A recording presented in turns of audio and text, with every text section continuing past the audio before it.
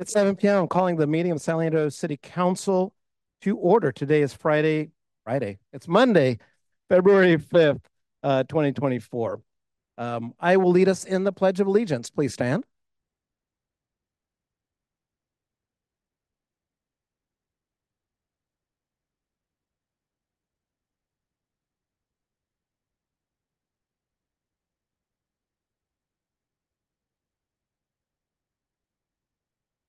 So at this point in time, Madam Clerk, would you please take a roll? Yes. Councilmember Aguilar. Present. Councilmember Councilmember Azevedo. Councilmember Baloo. Present. Councilmember Bowen. Vice Mayor Simon. Present. Mayor Gonzalez. Present. Mr. Mayor, all members are in attendance. Thank you. At this point, we'll move to agenda item number 2. We've got an announcement. I think Interim Police Chief Kevin Hart will be introducing some new personnel.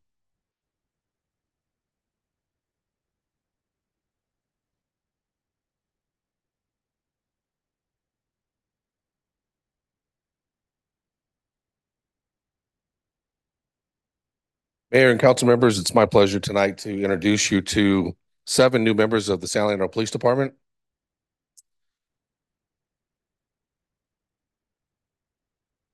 Okay.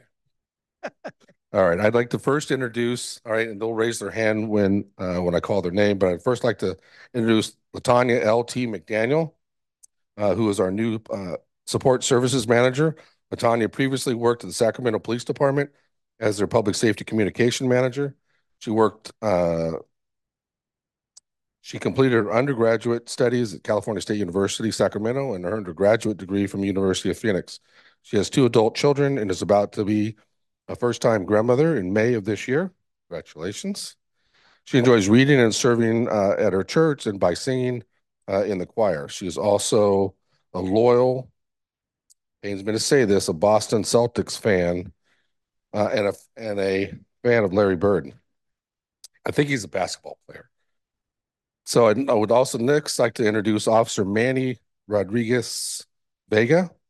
Manny previously served the San Leandro community as a communications dispatcher while working towards his lifelong goal of becoming a police officer. He's a native of Hayward, California, and a deep appreciation for the Bay Area. His undergrad studies at Chico State and Chabot College centered around criminal justice, helping build a solid foundation for his career choice. Manny is an avid outdoorsman and enjoys fishing with his family. He is a fanatical soccer fan and always supports his favorite team, SC Barcelona. Officer Stephanie Crothers completed her 6-month police academy last Friday at the Alameda County Sheriff's Recruit Academy. Stephanie is a San Lorenzo native and has 2 children, ages 2 and 4. She previously served our country in the United States Army, where she worked as a parachute rigger. I thought was really interesting. She completed her undergraduate studies at Evergreen State College, earning her degree in business. She also enjoys camping and spending time with her family, and her favorite sport team is the Golden State Warriors. Our next officer is Wee Lewin, completed his 6-month police academy last Friday as well. We previously served the San Leandro community as a police service technician while working towards his lifelong goal of becoming a police officer. He graduated from Merritt College with a degree in criminal justice, and while studying, worked as a loss prevention officer at Bayfair Mall. We was born and raised in Saigon, Vietnam, before immigrating to the United States in 2003. He is an avid car camper and enjoys spending time with his family. And I had the pleasure of meeting his parents, who flew in from Vietnam for his graduation on Friday. Officer Michael LeClaire recently graduated from the ACSO Academy as well. Michael was previously employed as an electrician. His hobbies include all things outdoors and animals, specifically spending time with his new dog, and Michael is a car enthusiast, specifically muscle cars. He is a native of Seattle, Washington, and his favorite sports team is Seattle Seahawks. Public safety dispatcher Audrey Taylor. Audrey comes to us from Stockton Unified School District, where she taught U.S. history. Audrey has a bachelor's degree from Jackson State University, and she did her graduate studies at Argus University. Audrey has 6 children, 7 grandchildren, and she enjoys swimming, crossword puzzles, and singing. Audrey is also a loyal Golden State Warriors fan. Interesting fact about Audrey is she once worked as a news reporter, and she is the wife of a pastor. And then certainly not least, or last, excuse me, is public safety dispatcher Haley Mason. Haley lives in Danville. She previously worked at the Guitar Center. Haley loves to spend time with her golden noodle named Penny, and her interests include playing the guitar, drawing, ice skating, and collecting CDs and cassettes. Haley is a loyal San Jose Sharks fan, and interesting fact about Haley is she once played on a travel hockey team. So, Mayor, this includes the newest 7 employees. I will tell you that they're all in different phases of training as the 4 officers. They just started their 2-week orientation, and then they'll begin orientation and field training within the city. And then, of course, our new supervisor or manager of the dispatch center and communication center will oversee the new communication center as well as property and records, and then also get her feet wet with this department after many years in another department. And then our 2 new dispatchers will start their training and they actually have 3 weeks on the job now, and they're learning how to work the phones and work dispatch. So I'd like to introduce you to the next 7 of the San Leandro Police Department.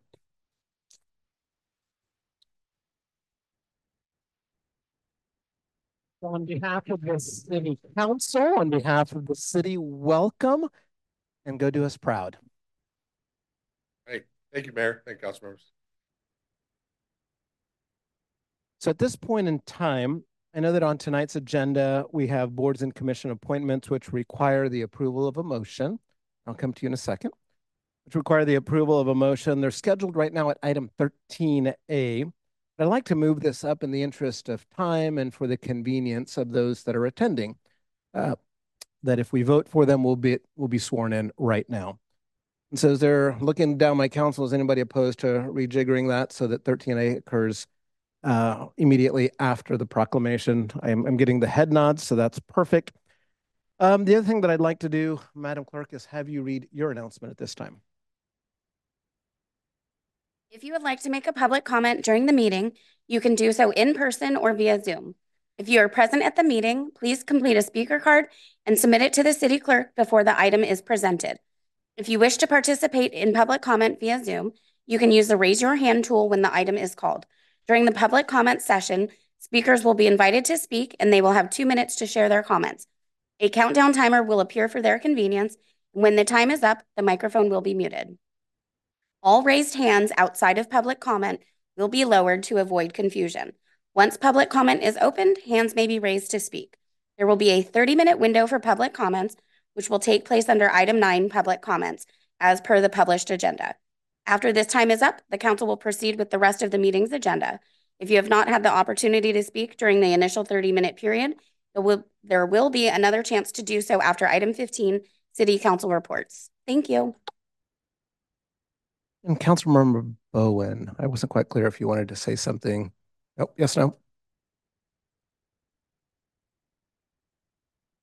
Now's announcement, so it's probably as good a time as any. Thank you, Councilmember Ballou, for reminding me about my microphone. I just want to make a quick announcement. I will likely have to leave the meeting early for a family emergency. I'm going to try to stay as long as I can, but I have a toddler at home and I'm on standby. Thank you. So at this point in time, let's move to our proclamation for Black History Month. And we've got Keyshawn Ward, I think who's a member of the Youth Advisory Commission here. There you are, Keyshawn. Come and join me in the front.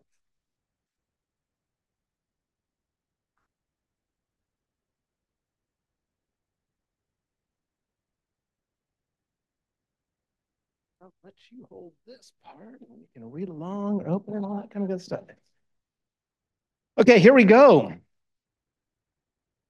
So whereas African Americans have made significant contributions to the artistic, economic, educational, political, literary, religious, scientific, technological advancements of the United States and all facets of American life. And whereas the observance of Black History Month calls out on our attention to the continued need for community action to end racism. to extend mercy, and to develop equity for everyone. And whereas we honor the men and women of African American descent, including past generations who advocated for the ending of slavery and the enactment of civil rights laws, and to educators who answered people's calls for a free mind, and to the ongoing efforts to press towards a brighter and more equitable future. And whereas the city of San Leandro continues to work towards becoming an ever more inclusive community in which all residents are respected and recognized for their contributions to our community, to our state, to our country, and to the world, regardless of the color of their skin. Now, therefore, I, Juan Gonzalez III, Mayor of the City of San Leandro, do hereby proclaim February 2024 as Black History Month in the City of San Leandro, and encourage the public to join in commemorating this important occasion in recognition of the numerous contributions made by Black and African American communities locally, nationally, and globally. Thank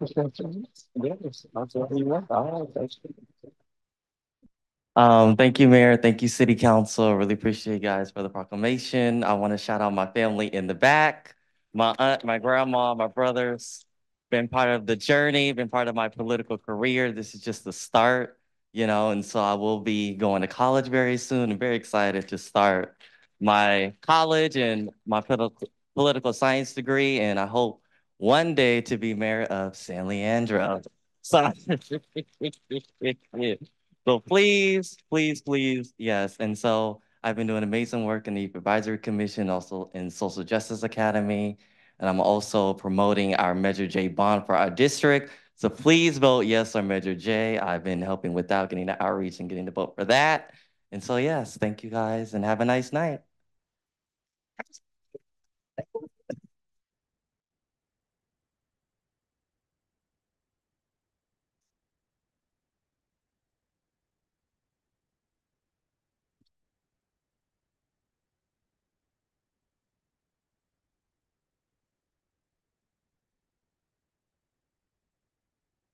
So at this point in time, I'd like to recognize Council Member Simon. Or now it's Vice Mayor Simon. Apologies. Vice Mayor Simon. Thank you, Mayor. And thank you, Kishan, for your role and accepting the proclamation tonight. I'd like to make a few comments. Speaking on behalf of myself as Vice Mayor, and not on behalf of the whole council, as an African-American man, I wholeheartedly support Black History Month and would like to recognize all our African-American staff, our African-American leaders that have previously served on council, our African-Americans in our schools, as well as all African-Americans within our community, especially here in San Leandro, which has a long history of racism, including redlining, cross burnings, and other racist acts against African-American people. However, I am very disheartened what I see continuing to occur here in San Leandro, the disparity from African-Americans to others in our community. For example, in our police department, as of January 31st of this year, there are only 10 staff that are African-American out of 110 in the department. However, I'm very glad to see the 2 new African-American staff that are brought on tonight. One of the few staff of African-American is our police chief, Chief Pridgeon, that I believe was doing an outstanding job bringing in reform and transforming our police department to make our community safer. I am concerned as to why the investigative process into complaints against Chief Pridgeon is now into the 6th month, which in my opinion casts a cloud upon and raises suspicions regarding the progress of reforms in our police department. For the record, tonight, I am showing my support for Chief Pridgeon just as I have at past council meetings when the chief was on duty. I am wholeheartedly in support of Black History Month in San Leandro. However, I have serious concerns about what is happening in our city of San Leandro here and now, and specifically as defined in tonight's proclamation to develop equity for everyone. Thank you.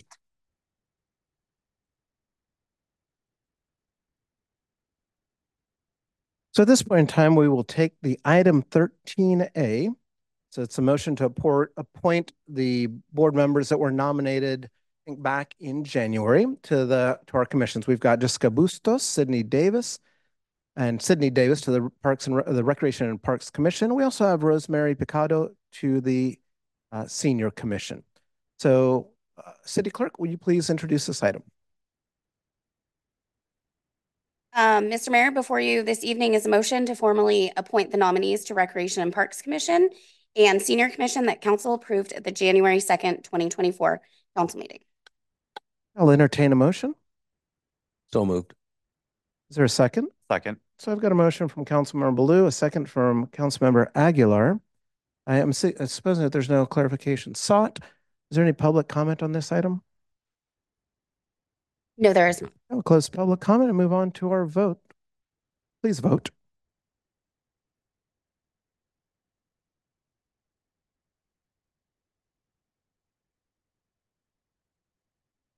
Mr. Mayor, all votes are in. Motion passes 6-0. Okay, so what I'd like to do is move on to our consent calendar. Oh, Mr. Mayor, sorry. We're going to ask the appointees to come up and We'll do their swearing in right now. swear them in. We are efficient here. Let's get it done. So we're going to have our three, if all three are here. Please take care of that.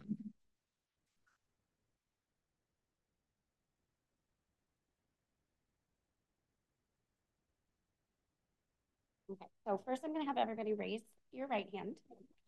And then if you want to hold the microphone, then you're going to repeat after me. I do solemnly swear I do solemnly swear that I will support and defend the Constitution of the United States that I will support and defend the Constitution of the United States and the Constitution of the State of California and the Constitution of the State of California against all enemies, foreign and domestic, against all enemies, foreign and domestic, that I will bear true faith and allegiance to the same, that I will bear true faith and allegiance to the same, that I take this obligation freely that I take this obligation freely without any mental reservation or purpose of evasion, without any mental reservation or purpose of evasion, and that I will well and faithfully and that I will well and faithfully discharge the duties upon which I am about to enter. discharge the duties upon which I am about to enter. Congratulations. All right. I believe you're somewhere.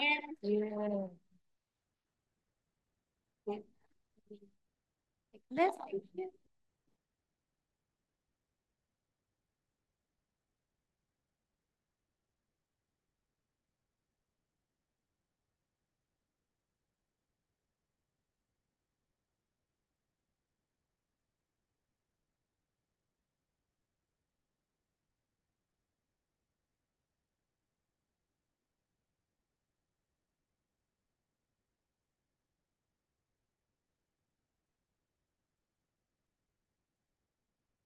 Thank you very much for your service. So at this point in time, we'll move on to the consent calendar.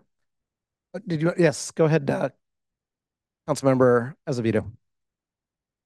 You might have walked out already, but I wanted to thank Rosemary Picado for willing to volunteer. She does a lot for our community. She takes care of a lot of cats, and she helped me come up with the trap, neuter, and release plan. And yeah, she's great. That's it. Okay, so moving to our consent calendar, item number 4 on our agenda. Is there any item that you'd like to pull? If not, I'll entertain a motion. Councilmember Aguilar. I'd like to move the consent calendar. Councilmember or Vice Mayor Simon, please. I'll second. Okay, so I've got a motion from Councilmember Aguilar with a second from Vice Mayor Simon to move the consent calendar. I'll take public comment at this time. Okay, Mr. Mayor, I have one public comment in person. Benny Lee.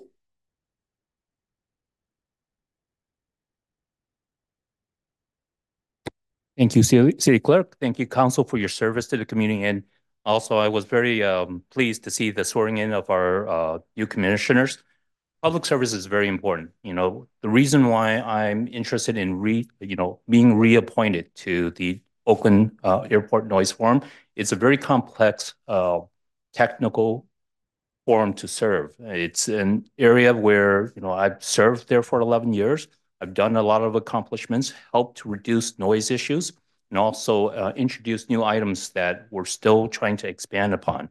I would like to be renominated, and I ask for that consideration. Thank you. Thank you. Mr. Mayor, there's no more public comment. Okay, so I'll close public comment and come back to council members for any further discussion. Any item that you want to pull? Seeing none, let's vote.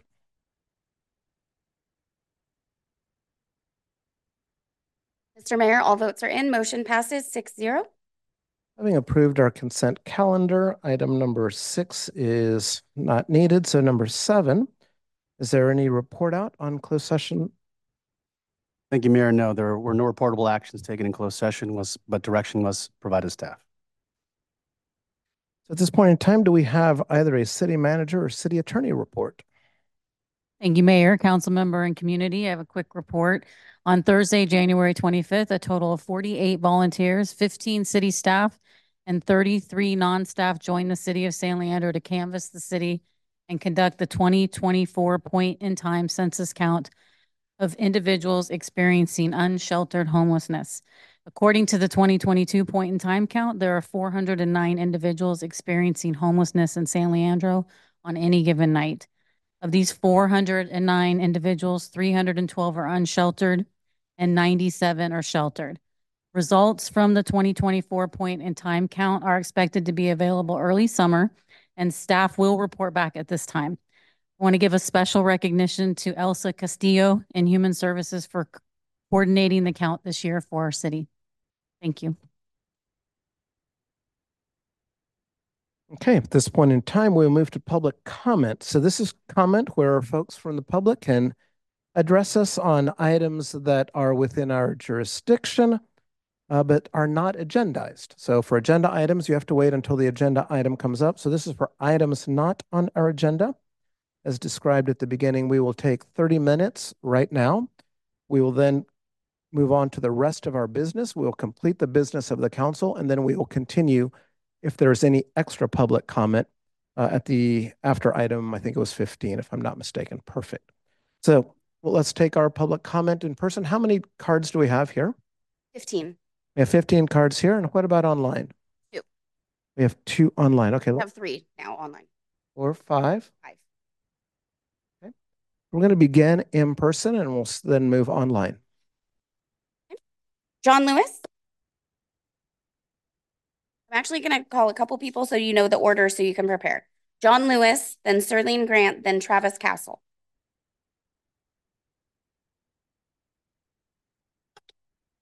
Hello. My name is John Lewis. Came here for, I understand you guys had a motion for celebrating Black History Month. I just wanted to read something really quickly. There was a slave girl back in 1861. She wrote a letter to Abraham Lincoln. Dear Mr. President Abraham Lincoln, my mom once told me that I will know when the world is coming to an end. She says Armageddon is near when smoke paints the sky, when thunder booms loud enough to shake the trees, when fire lights the sky. Mr. President, just 3 days ago, a day clean, I truly believe the world did not have much time left. She goes on to talk about that. President Lincoln then writes her back and says, I received your correspondence and read it with great interest. I will do my best to answer your questions. Indeed, a war has begun. This war's unfortunate start was ignited when General Pierre G.T. Burard, Confederate forces attacked the U.S. Army base in Fort Sumter and Harbor Charleston. He basically goes on to say, I wonder about your abilities to articulate so precisely your command of the written word shows you have been well schooled. Though she was a slave girl, she did practice reading and writing. I'm running for Alameda County Board of Education, and my main point is that our kids are falling behind in reading and thus writing and thus arithmetic. So I just wanted to say that we have to put a precedence on that and catch our kids up. And I thank you for your service to the community, and hopefully the public will vote for me. Thank you. Have a good day. Thank you. Serlene Grant, Travis Castle, and Jackson Peterson.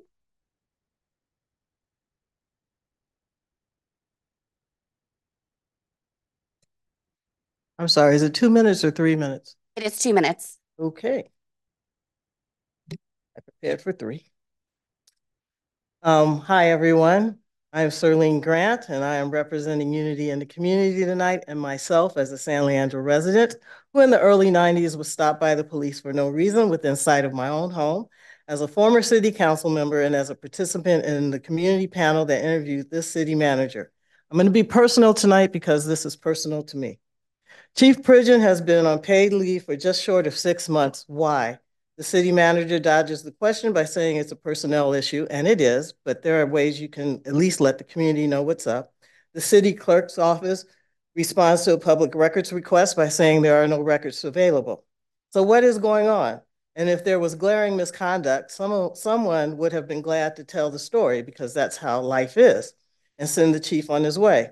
But we haven't heard anything, and we believe that there is nothing here but the desire of people to keep things the way they have always been. Cut the charade, stop the concession, and do what is right. City council members, you can direct the city manager to reinstate the chief so we know we have the leadership that we asked for. When did we ask for it? In 2020, after so many incidents came to light, the then city manager and the city council approved training by OIR. In spring 2021, during the interview process, community leaders in the room approved this city manager because we believe she would bring the change we wanted to see. In April 2021, this city manager appointed Chief Pridgeon. In April 23, this city manager and the city council endorsed the renewal of the contract for a number of years, yet 6 months later, he is put on leave without any public statement as of why. Council members, the city managers works for you. The city manager and the city council, you all need to support the vision that you were hired to implement. The gift to each city council is that with the majority, you can stop any program, you can change any policy. Thank you. Your time is up.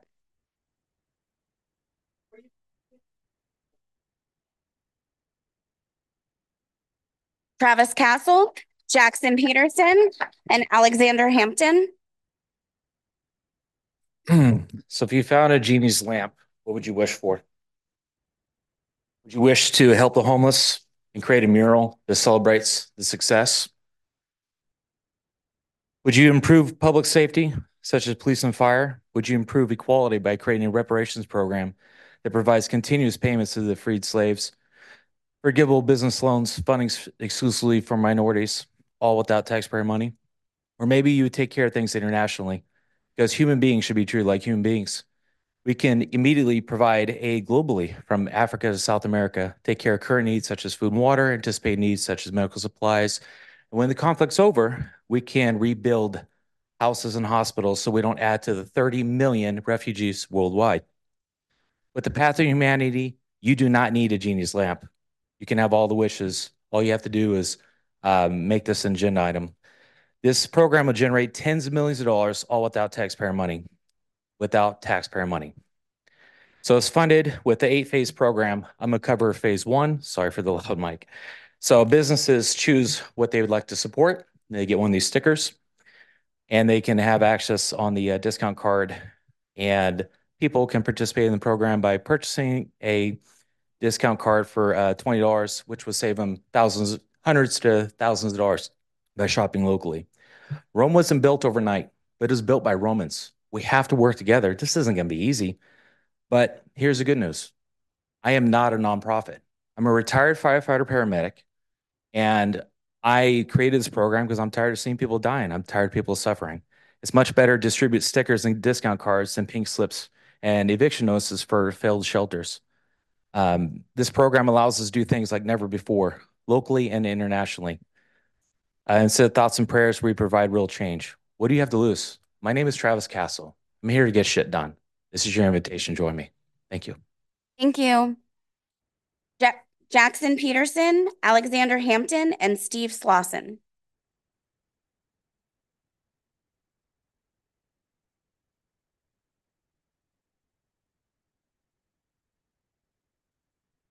Good evening, respected members of the San Leandro City Council, esteemed staff, and valued members of the community.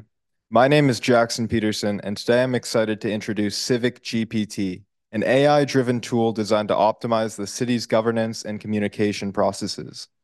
For clerks, Civic GPT revolutionizes the way city clerks handle public comments. With its advanced AI, it automatically crafts tailored email responses to each comment, ensuring personalized and timely communication. Moreover, it categorizes these comments effectively, making tracking and addressing specific community concerns easier. For council chambers, in city council meetings, Civic GPT's transcription feature is a game changer. It accurately captures live public comments as they're being spoken or emailed and creates an instant written record. This not only aids in maintaining transparency, but also eliminates the need for language translators, which can cost a fortune. For city leadership, Civic GPT provides a real-time dashboard that tracks the pulse of this community. It offers insights into the issues constituents care about, aiding in responsive and data-driven decision-making. This dashboard is a powerful tool aligning city policies with the evolving needs and priorities of its citizens. In conclusion, Civic GPT is not just a technological solution, it's a step towards a more engaged and efficient and inclusive city governance. Its implementation could mark a significant advancement in how San Leandro connects with and serves its community. Thank you for considering the potential of Civic GPT for San Leandro. I'm eager to continue this conversation and explore how we can implement this technology effectively. Following this council meeting, I'll be reaching out to schedule individual demos and answer any questions you might have. Thank you and have a great meeting. Thank you. Alexander Hampton, Steve Slauson, and Jenny Chang. Good evening, Commission and members. My name is Alexander Hampton. I'm a union representative at Local 713 here in Alameda County. I represent approximately 36,000 carpenters throughout Northern California and 4,000 in Alameda County.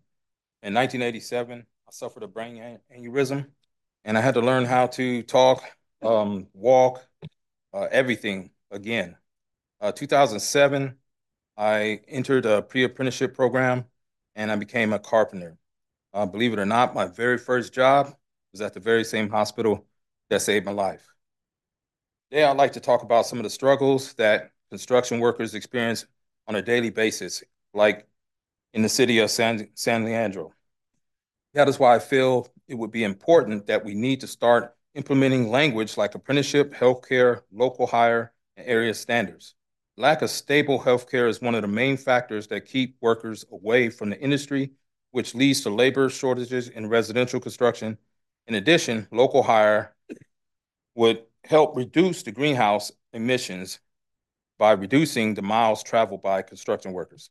Apprenticeship programs are a proven escalator to the middle class by training tens of thousands of California residents every year at no cost to taxpayers. By implementing language like this would help developers choose a responsible contractor on future projects that are coming down the pipeline. It will help elevate living standards in the city of San Leandro. Before I go, I would leave you with this question. How can our city, San Leandro representatives better support the working men and women in San Leandro? Thank you very much for my time. Thank you. Steve Slauson, Jenny Chang, and then Deborah Lopez. Good evening, Mayor Gonzalez, members of the City Council. I'm Steve Slauson. I'm a candidate for Congressional District 12. I'm from the Free Speech Movement at Cal. The Free Speech Movement at Cal was in opposition to the war in Vietnam. The people of San Leandro have a long history of opposing American involvement in foreign wars.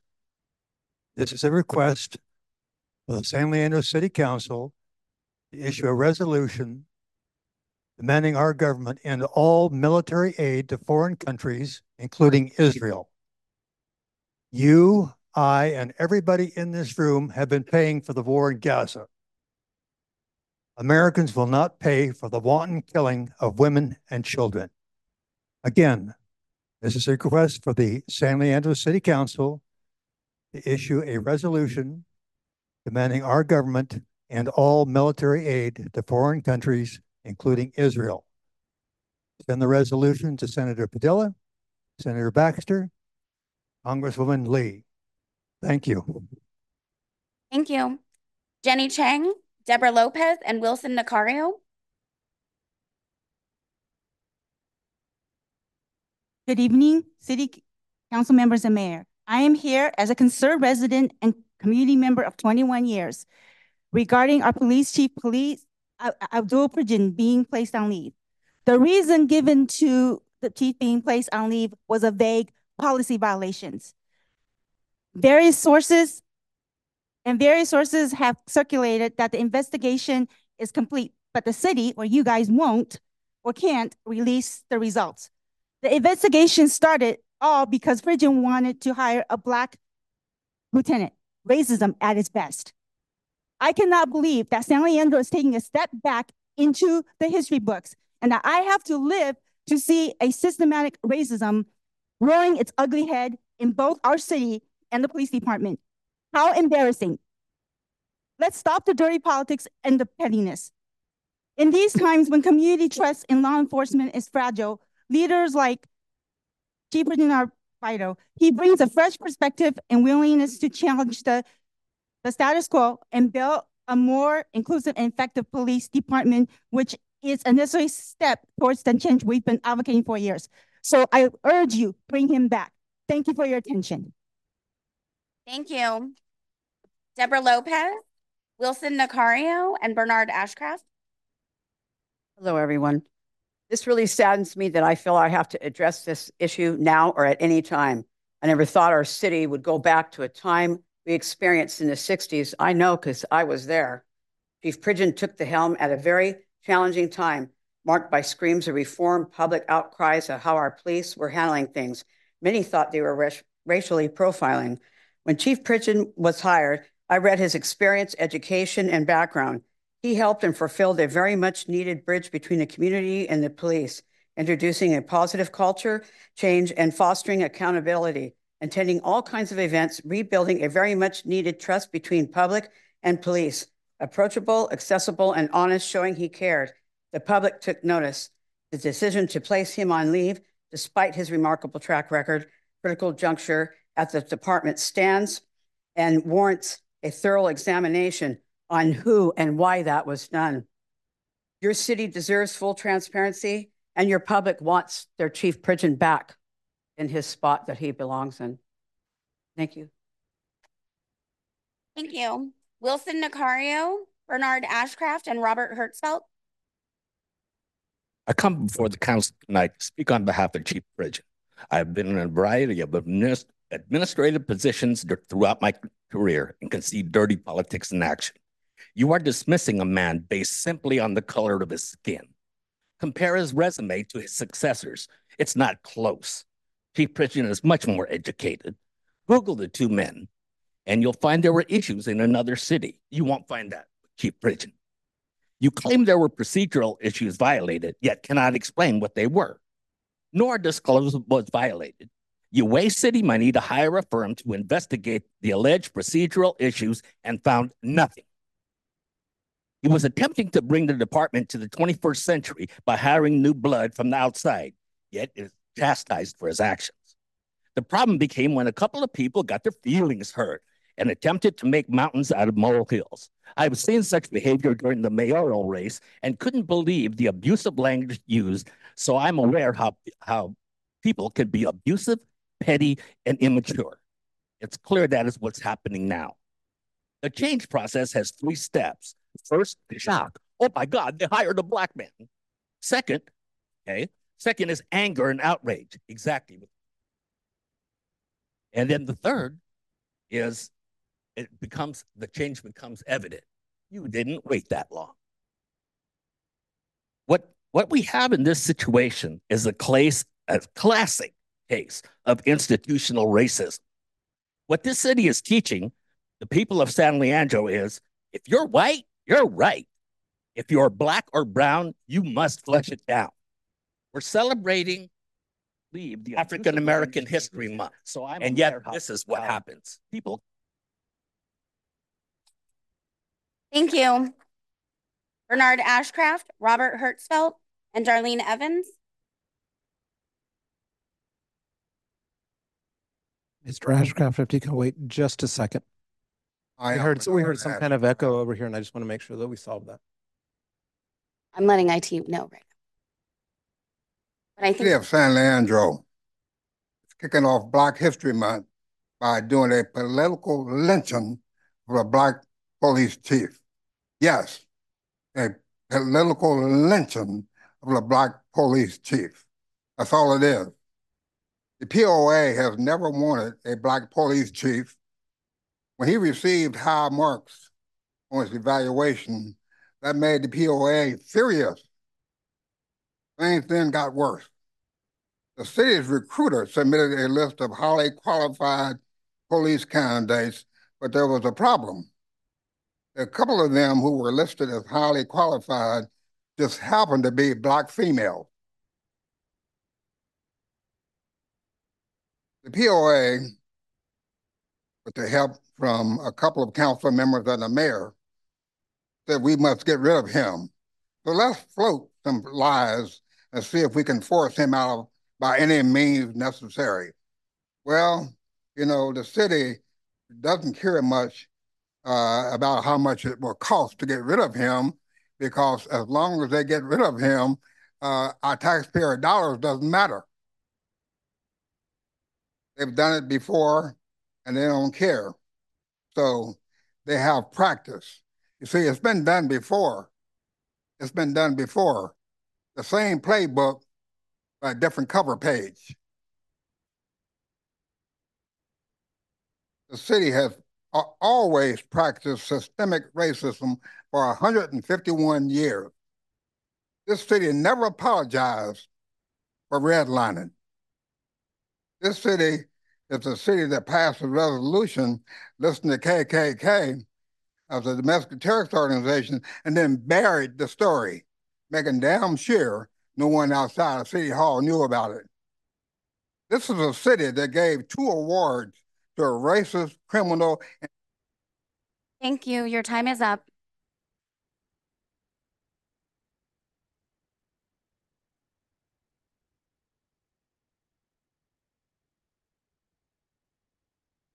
Mr. Ashcraft, your time is up.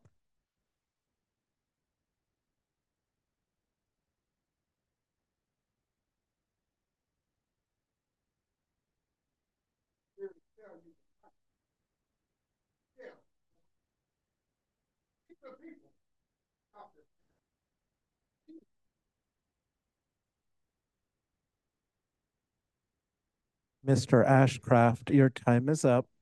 Please be respectful.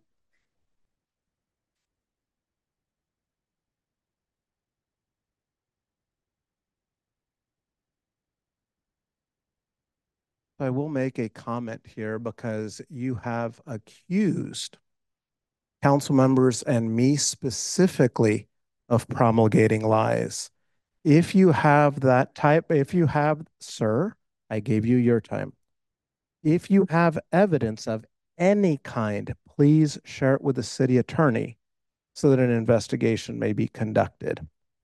It's not appropriate to attack individuals on this dais, slanderous if you don't come with evidence. Let's continue to our next public speaker. Robert Hertzfeld, Darlene Evans, and Mitch Heidema. San Leandro. I'm Robert Hertzfeld. I'm here to talk about the homeless encampment that we have on Burroughs Street, the RV encampment. For the last 50 years, no one's ever camped on our street. 3 years ago, it was allowed. It's gotten worse every day. I've brought this to your attention already. Something needs to be done. There's businesses up and down this row. They're moving in and they're moving out. Okay, we're losing business. Other businesses are coming in. They're leaving. The crime is off the charts. I can go over a plethora of things that has just happened to the shop that I work at. The money that we spent, the money that we've spent on vehicles that have been destroyed. I'm talking about brand new vehicles that have been destroyed that we come to work the next day, and a guy who lives in this city can't go to work because he doesn't have a vehicle to take him to his job. That vehicle spent 6 months in a shop and now was just brought back to me. It's totaled. I can't even get it to drive. And that's just, I mean, that's a small little part. It's been awful, awful, and it gets worse every day. Our street is a dump. And this isn't next to a scrapyard or the city dump. These are next to businesses that semis are coming in and going out every day. and these people are parked in the middle of the road. None of the vehicles have licenses or registrations. This isn't compassionate to let them stay here. It's not. Now, I know you guys just got over $9 million to help with your homeless problem in the state of California. I don't care if you pave a road in the middle of nowhere and give them sanitation, but allowing them to stay on our street is not right. 25 seconds left. First time I ever came to San Leandro, I was 18 years old. I broke down in the middle of the Bay Area. In a diesel truck, I was pulled to the same street that I work on now. There's a Cummins Diesel training center there. It was there 35 years ago. It was there forever. A year ago, they moved out, boarded it up because of this problem. A San Leandro institution where people from around the country would come train and learn how to work on diesels. Thank you. Your time is up. Please, San Leandro, just have my email. Let me know. Thank you. Thank you. Your time's up. Darlene Evans, Mitch Heidema, Tim Holmes.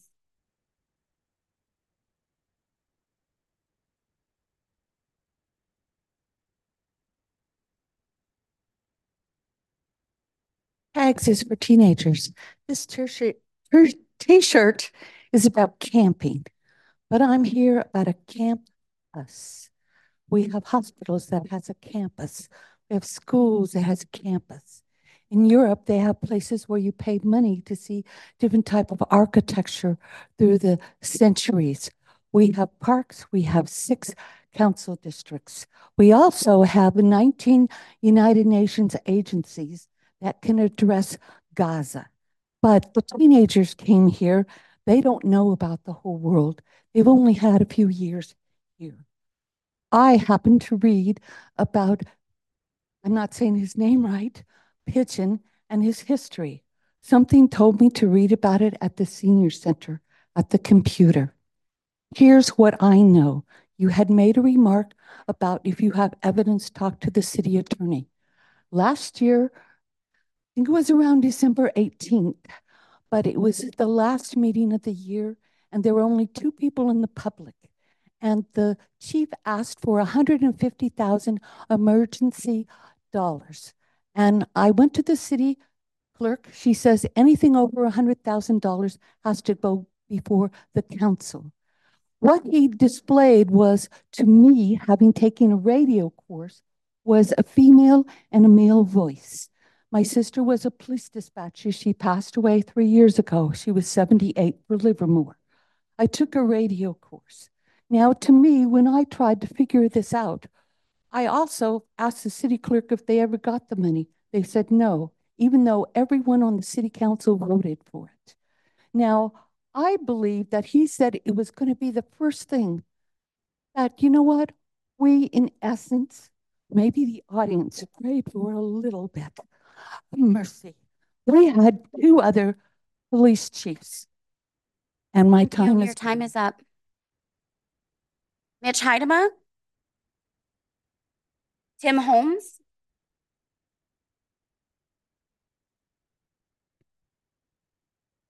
Good evening, everyone. Chief Pridgeon has been the best, most communicative, and most fact-based police chief that I've ever had the pleasure of speaking to or watching, really, in general. In the interviews, when he was coming here, it was so clear that he would be amazing, and then he was.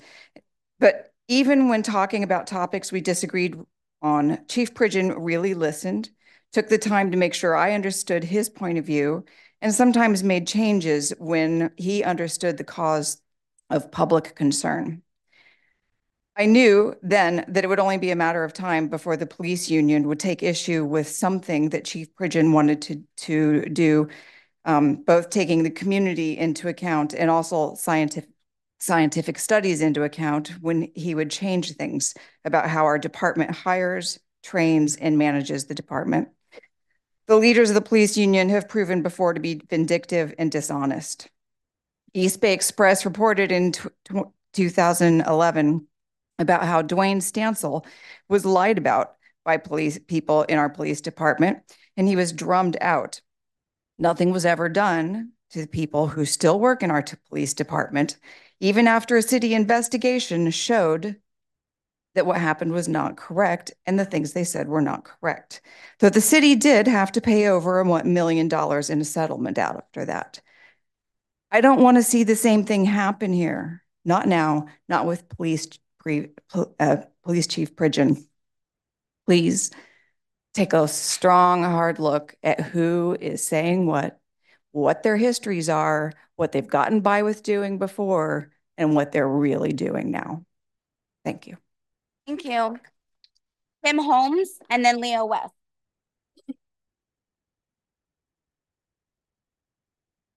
Tim Holmes, hello. I'm here in support of Chief Pridgen and to ask for transparency with the public on this issue. I was surprised that our chief of police was placed on leave, apparently on accusations alone for nearly 6 months for policy violations, it would seem. And for what, we don't know. I would ask you all to ask who needs to give their okay to release that kind of information to the public and pursue that on behalf of your constituents, because I think that you may find that it's fine with more people than you would imagine. The information vacuum currently leaves people to speculate on what feels like the most obvious answer.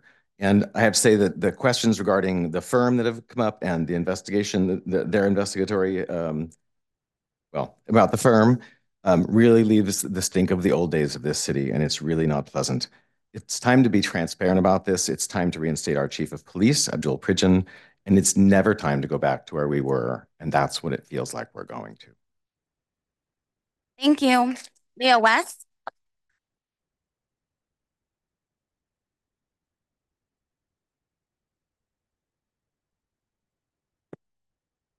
The City Council has failed miserably to hear the voices of thousands upon thousands of people around the country demonstrating against the genocide of the Palestinian people, and has made no resolution because you are in the pockets of those who support you.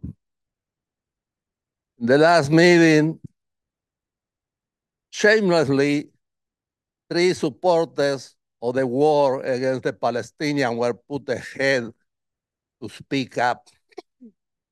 And then dozens upon dozens of supporters of the Palestinian people were left out, were shut down, and the city council ran away.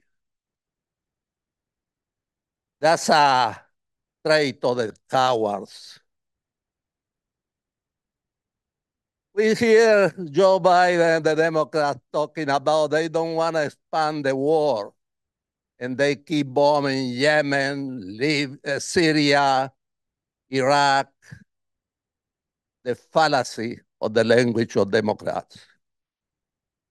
The people in Palestine know who the enemy is for them. Not the Israelis, it's not the Zionists, it's the Jews, international Judaism.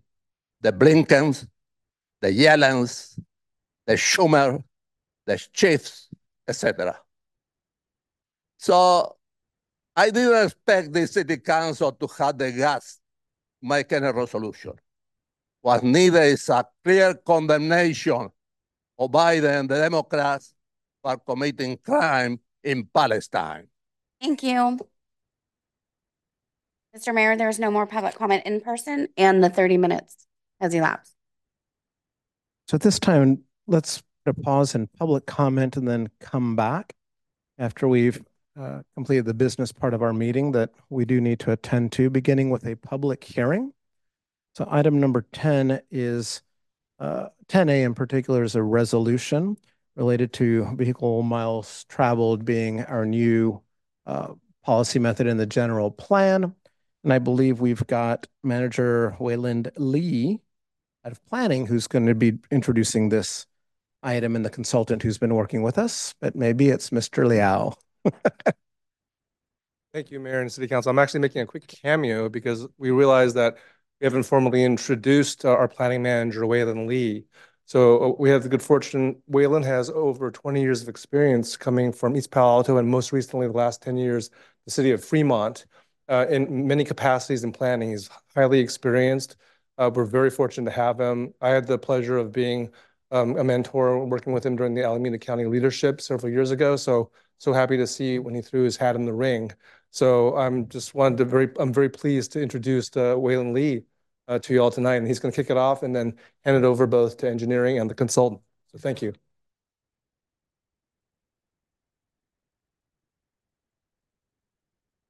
Thank you for the introduction, Tom. And good evening, Mayor Gonzalez, members of the City Council.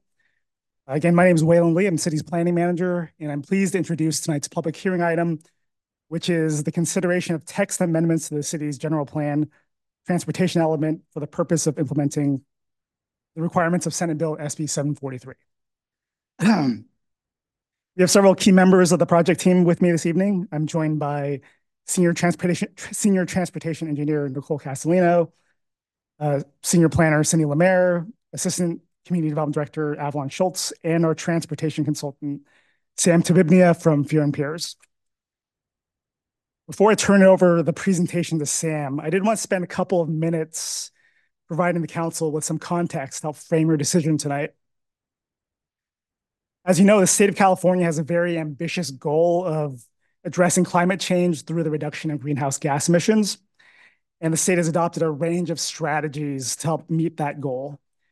One of the key strategies was implemented through the adoption of Senate Bill SB 743, which essentially changed the way in which we define a significant transportation impact under the California Environmental Quality Act, or CEQA. For those of you that have been on the council for a while and have seen a lot of CEQA documents over the years, you may recall that before SB 743 went into effect in July of 2020, a significant transportation impact under CEQA was based on a metric called level of service, or LOS. And that basically evaluated how well our streets accommodated vehicle traffic. With SB 743, the state basically acknowledged that this automobile-centric approach wasn't really aligned with the state's overall goals for overall state climate goals. And so it mandated a different approach based on a metric called vehicle miles traveled, or VMT, which Sam is going to explain in a little more detail. But it's essentially a measure of how much driving is actually going to result from a particular project. As I mentioned earlier, SB 743 went into effect in July of 2020, and the city of San Leandro, like all of the cities in the state, we started evaluating transportation impacts based on VMT as required under the law. More recently, with a couple of years of experience dealing with VMT under our belts, our engineering staff and our planning staff came together and we decided that we should start standardizing our approach to utilizing VMT to ensure that we're evaluating transportation impacts consistently, that we're in line with the best practices out there in the state, and that we're transparent to the public and we have a predictable development environment.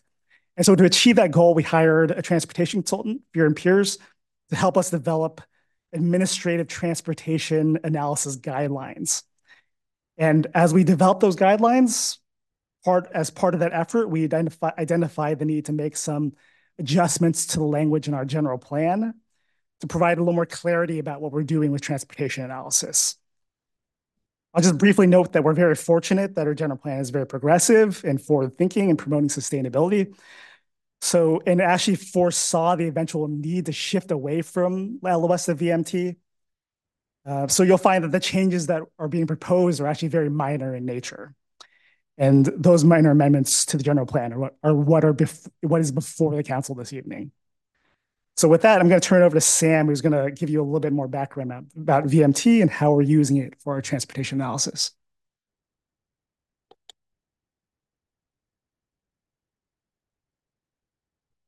Thank you, Waylon, and good evening, everybody.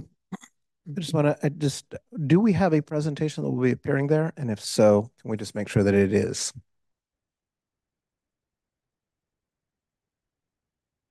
Thank you. Thank you. So let me go ahead. So I have a very brief presentation that we'll go over. Wanted to talk a little bit about the kind of the legislative requirements, the background, which Waylon talked about, so I can skip over that. Then I'll briefly explain what VMT is and what it does, and then go over the proposed text amendments to the general plan, and finally talk about the staff recommendations. So we can skip this. We already talked about it. And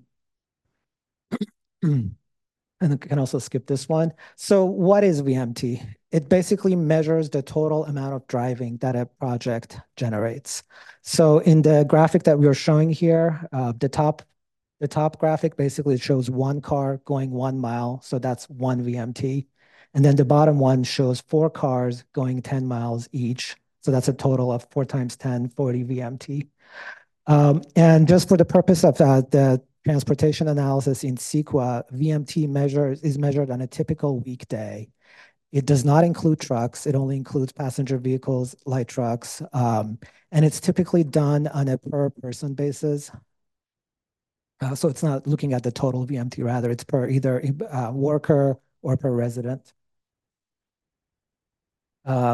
So what we're proposing to amend to the general plan, it's in the transportation element, and it's basically acknowledging that consistent with the state requirements, VMT is the primary metric to be used in CEQA documents.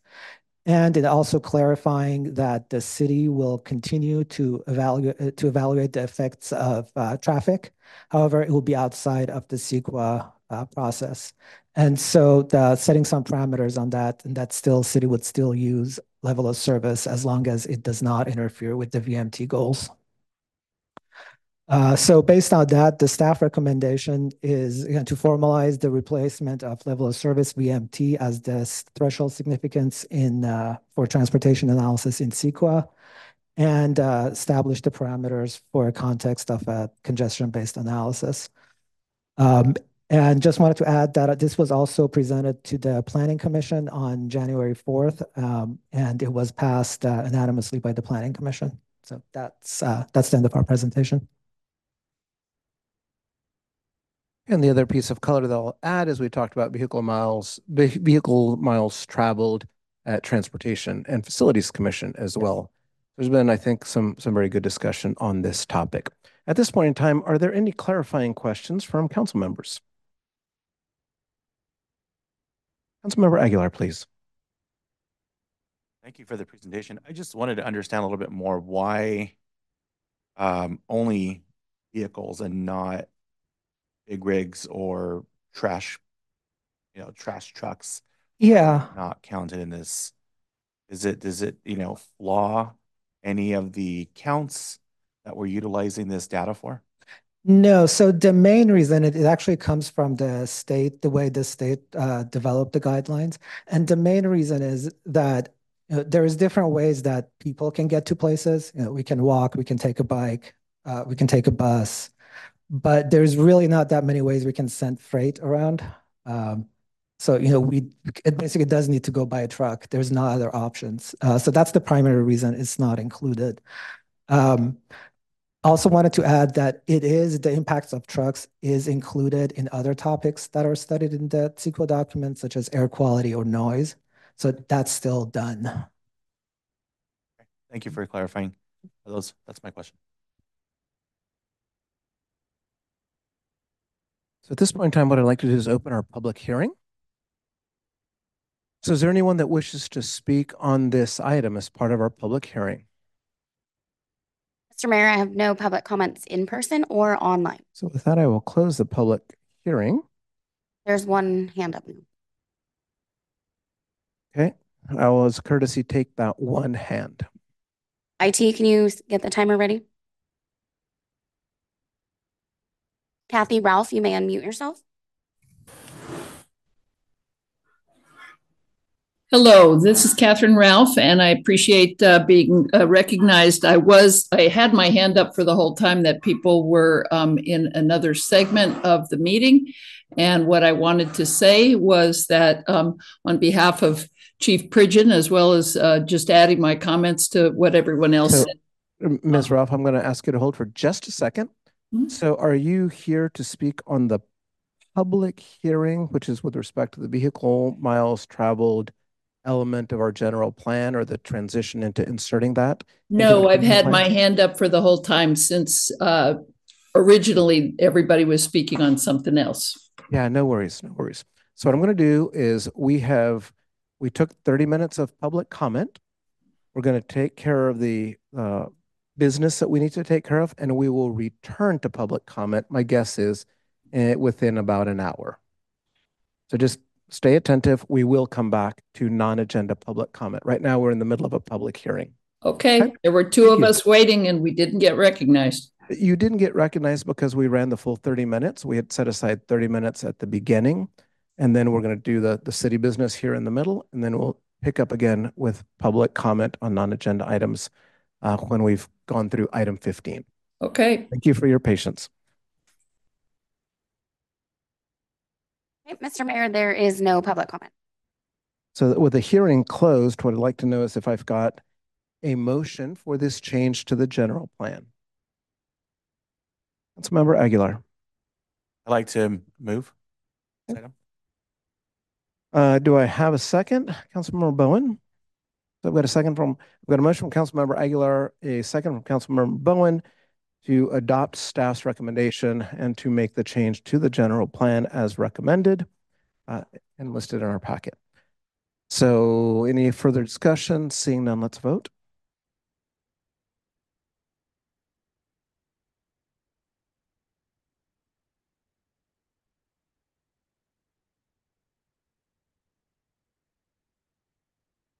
Vice Mayor, your vote, please.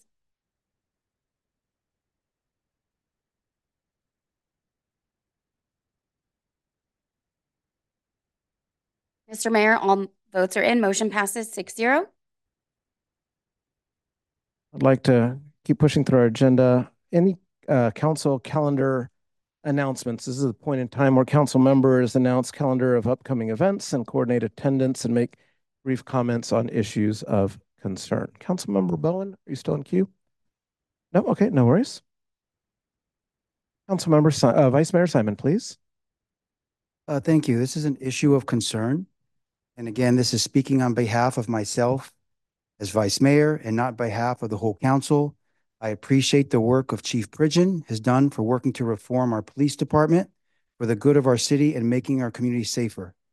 I am concerned about the current and future safety of our community and continuation of police reform.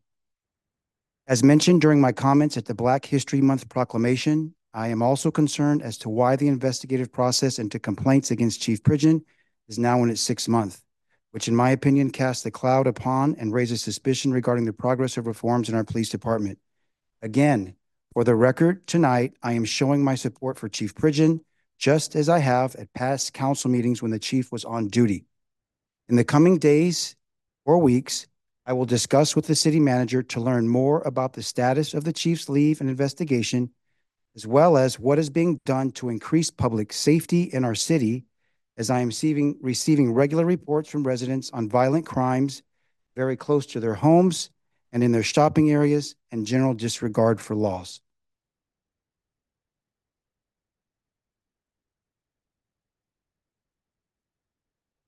Do we have any other announcements from council members? So with that, let's move to our item number 12, where we will discuss under 12A, our process for the D1 vacancy. And in particular, I think, City Clerk, you've got a presentation on this item. Yes, I do. Let me share my screen first.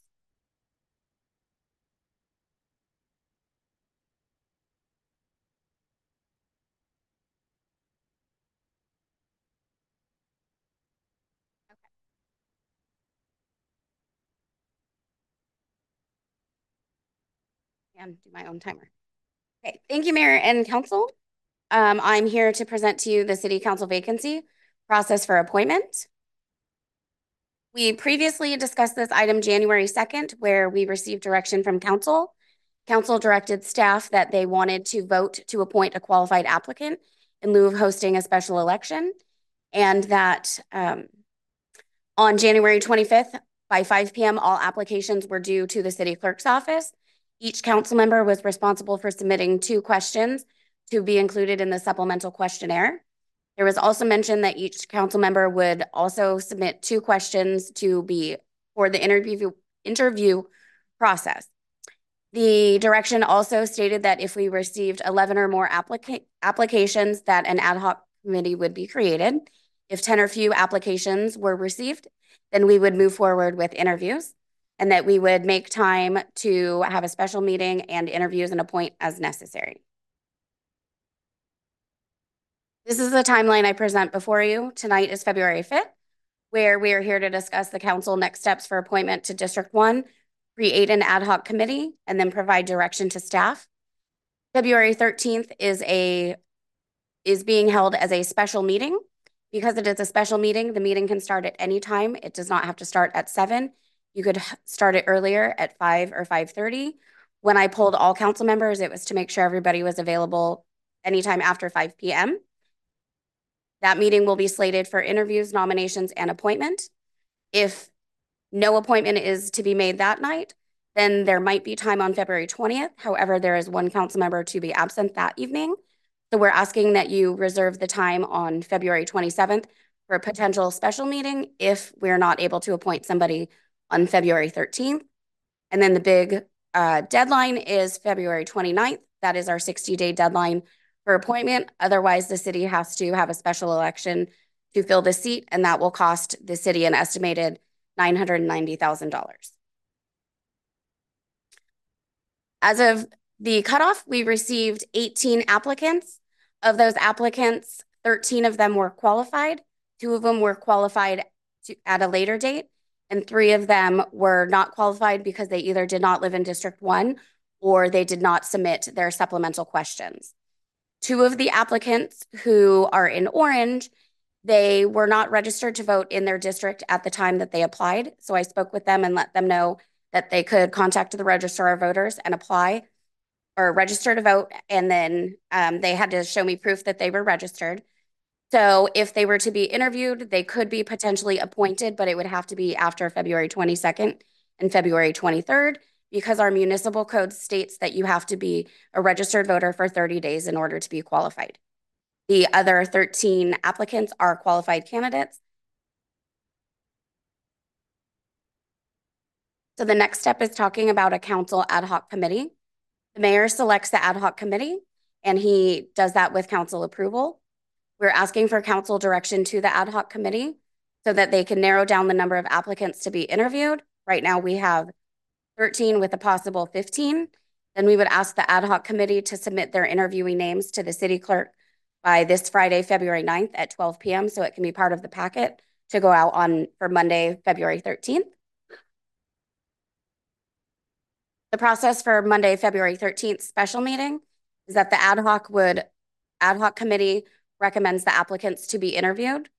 The city council would interview the District 1 applicants, and then there would be city council discussion.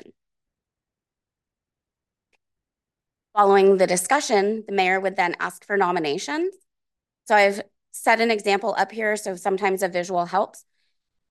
When the mayor asks for nominations, if one person, say for instance, Mickey Mouse, receives 4 nominations, then Mickey Mouse would immediately win the nomination. And then the next step would be for council to vote on that appointment. And we would vote on that with the standard vote motion and a second to appoint. And then if a majority, minimum of 4, votes yes, then that person would be appointed and sworn in that day. However, if it was somebody who couldn't be sworn in that day, you could set the appointment to a future date. And I could swear them in at a meeting here or in my office. If there is no majority, such as this example where Mickey Mouse received 3 votes and Donald Duck received 2 and then Snoopy received 1, then we would go to a random order vote. And so I can show you how that works. So there is an app, just a random list generator. So I would type in the names at the meeting live so everybody can see. I just type them in an order and I click a button, and then the random generator creates a random order. So when I did it for this example, the random order put Donald Duck first. So then we would take council discussion on the nominees. I use the random list generator, and then we take a vote on each person in the random order. So in this example, Donald Duck went first and received 4 no's and 2 yeses. And then Mickey Mouse was the second person, and Mickey Mouse received 4 yeses and 2 no's. So then Mickey Mouse would be the nominee. And then again, we would go through that process where Mickey Mouse is the nominee, and then we take a vote at council, and then that person can be appointed and sworn in. However, you will note that Snoopy and Woodstock, no vote is taken because per Robert's Rules of Order, the first person to receive the majority vote becomes the nominee.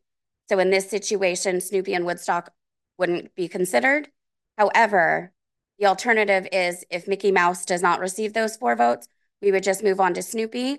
And then if there wasn't a majority to be had at any point, we would just repeat this process of the random order and go through the votes until an appointment is made. So my recommended council action is that we discuss an ad hoc committee, and that direction is provided to staff with a maximum number of applicants moving forward to be interviewed. That a list of names is provided to the city clerk's office by Friday, February 9th at 12 p.m.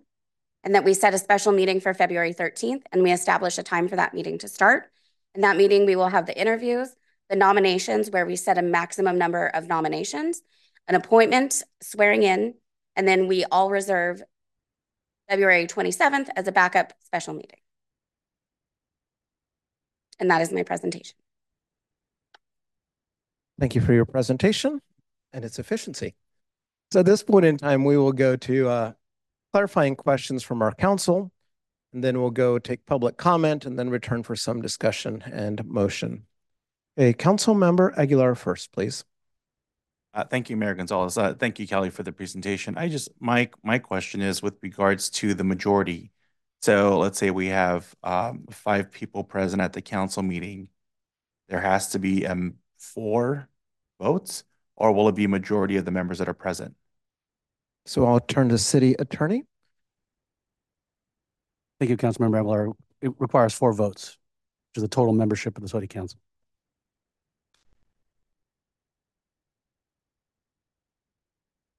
At this point in time, I'll go to Councilmember Baloo, please, for your questions. Mr. Mayor, thank you, Kelly. Quick question. The candidates turned in supplemental questionnaires, and I don't anticipate I'll be part of the ad hoc committee, but I would be interested in seeing the questions so that I could see if there was anything I wanted to advocate with the ad hoc committee for in terms of advocacy for gaps or what may be needed. Is there a chance we'll be able to see those questions? I want to first start with City Attorney and perhaps look to City Manager and City Clerk. So start with City Attorney. So to be clear, Councilmember Blue, you're asking for the answers to the supplemental questions. Yes, sir. Yes, we can provide those to the council. Those are public records. Thank you. My second question is the ad hoc committee. That would be a public meeting. City Attorney. By definition, Councilmember Blue, an ad hoc committee under the Brown Act is not subject to the Brown Act. It's an ad hoc committee composed of less than a quorum of the city council and for a defined and specific purpose or duration. That's what this ad hoc committee would be. So it does not need to comply with the Brown Act requirements. Thank you. Vice Mayor Simon, please. Thank you. Has this random order vote process been done before? So it's based off of how the Secretary of State does the elections and how your name is added to the ballots for the election. So the Secretary of State does a random name drawing. So instead of the city council or staff choosing an order like alphabetical or by district, this takes any bias out of it and is random, just like the state does for the election. For filling appointments in other jurisdictions, other city councils, has this been done before, this process of pulling the random order? I have not looked into that, so I don't know. I have not seen it myself, Vice Mayor, but we did base it on process that has been used in another jurisdiction, obviously the Secretary of State. Okay, thank you. And let's see, I think I heard February 13th was all times were open. That is correct. When I pulled the city council in January, I asked for everybody's availability for times beyond 5 p.m. and it is a regularly scheduled meeting. February 13th would typically be our work session, but we are reserving it for the District 1 vacancy appointment. is there still the opportunity to move it to a set time, like 7 p.m.? Yes, I'm asking, that's part of the direction tonight is to decide what time the meeting should start. Okay. But I was offering that it is a special meeting, so it does not have to start at 7. We could start earlier to allow time because there will be time needed for interviews and then council discussion. Thank you. Councilmember Aguilar, please. Thank you, Mayor. Just one more question for our city attorney. So Councilmember Blue had mentioned that he'd like to see the supplemental questions just to advocate for a candidate, certain candidate or specific candidate. What are the rules behind the advocacy? Will we still be held to the Brown Act with regards to as to how many people we can talk to about advocacy? That is correct. So under the Brown Act, the majority of the council cannot engage in a discussion or action outside of an open and noticed public meeting. Or would that be a majority of the ad hoc committee? I know the ad hoc committee would be composed of 3 members. So in the Brown Act, as long as if a council member wanted to provide information or their thoughts to the ad hoc committee,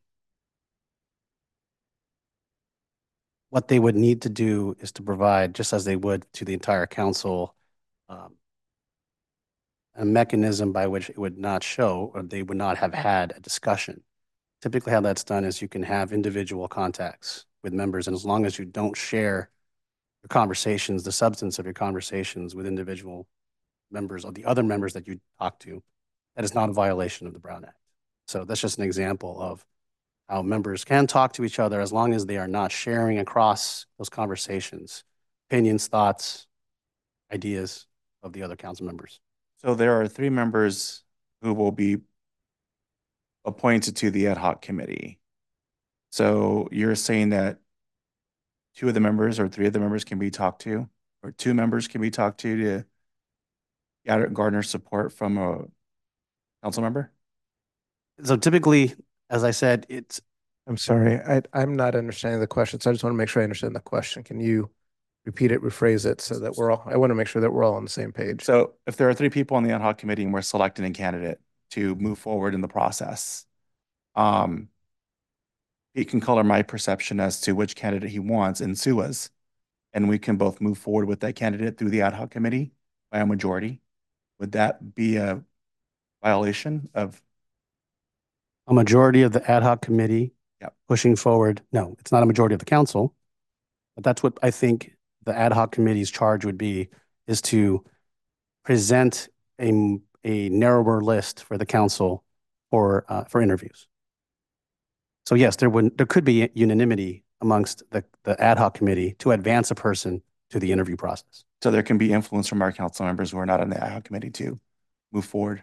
Well, I believe that they can communicate with individual ad hoc committee members their thoughts, but as long as the ad hoc committee members don't share amongst each other conversations they had with the other council members, that's not a Brown Act violation. Okay. Just wanted to clarify that. Thank you. Thank you. Vice Mayor, please. So if there's 3 people on the ad hoc, or 3 council members and 3 council members that are not on the ad hoc, and there is 1 applicant that did not move forward, yet one of the 3 council members that was not on the ad hoc is questioning, why did that person not make it up? Is there any recourse, or can that council member that wasn't on ad hoc pull that person up to be interviewed? So I will pass that to City Attorney. Under the process that is proposed, Vice Mayor Simon, the only way that can happen is if we come back to the 13th and you asked the question, can we question the ad hoc committee members as to why an applicant was not advanced? Yes, that can happen at the February 13th meeting. But it doesn't, the council has agreed that the ad hoc committee will create a narrower list for the interviews. But of course, a discussion can be had regarding who and who did not make, and why. And that can be asked of the ad hoc committee. Okay, so at that February 13th meeting, that discussion can be had, and potentially that new or that person can be added to the list to move forward if agreed upon by the ad hoc during that discussion. Well, that is not my understanding. The ad hoc committee has made the recommendations, and the recommendations are presented to the whole council to narrow the list. There can be discussion about why a person didn't make the list, but ultimately, I think you've set the ad hoc committee as the body to create a narrower list. Why could they not, after discussions on the 13th, they decide, well, perhaps this person should have moved up? Why could they not bring them in to the next step? I'm going to take that first, and then we can kind of continue the dialogue. I think that the presumption is that if we've got 3 people dialoguing and maybe hearing input from others, but not discussing what other council members think, right? Taking that totality of input, that when we come back with a list of 6, 7, 8 names to actually interview in these chambers, that it should reflect a sufficiently broad list that it would be surprising if there was a person that got left off. Now, I think as a council, we always have the prerogative to question and ask and explore. But we are empowering the ad hoc committee, that's what we decided already, to narrow that list. That was the purpose that we gave the ad hoc committee. So it's presumptively a desirable thing. I don't know if you have an additional thought, City Manager. I want the council to consider a procedural clarification that the idea was that all the candidates from the ad hoc committee would be interviewed on the same day so that no one candidate had the advantage of over preparation over the other candidates interviewing. And so if you split this is a public meeting, so you run the risk of having one group of candidates having questions and more preparation ahead of another group of candidates. So just something to consider.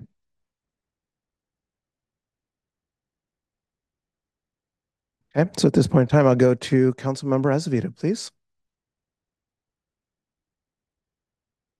Yes, I got a couple questions. One, I guess mine's kind of similar to Vice Mayor Simon.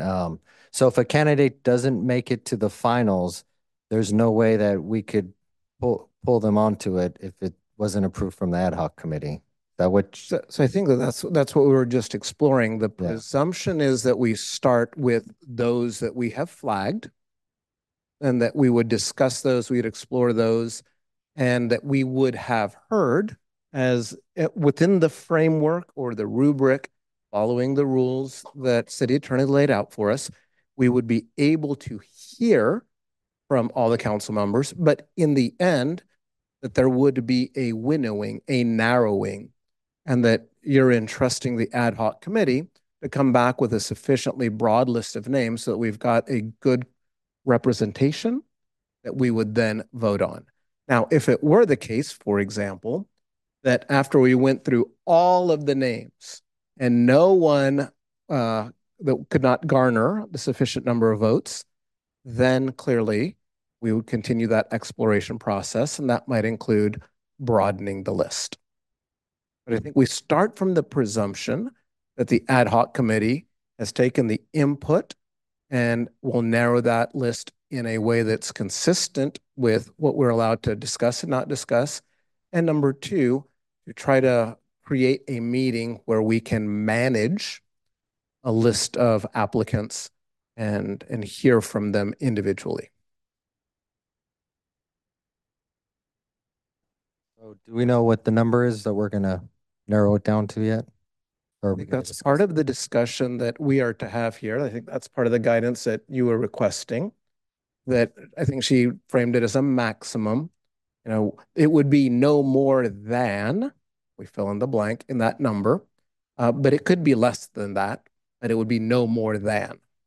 I think, again, that comes from kind of a logistical perspective that at some point, having a 4-hour meeting of interviews or a 5-hour meeting of interviews, at some point it becomes a bit untenable, particularly for that last person who has to present to a fairly tired council.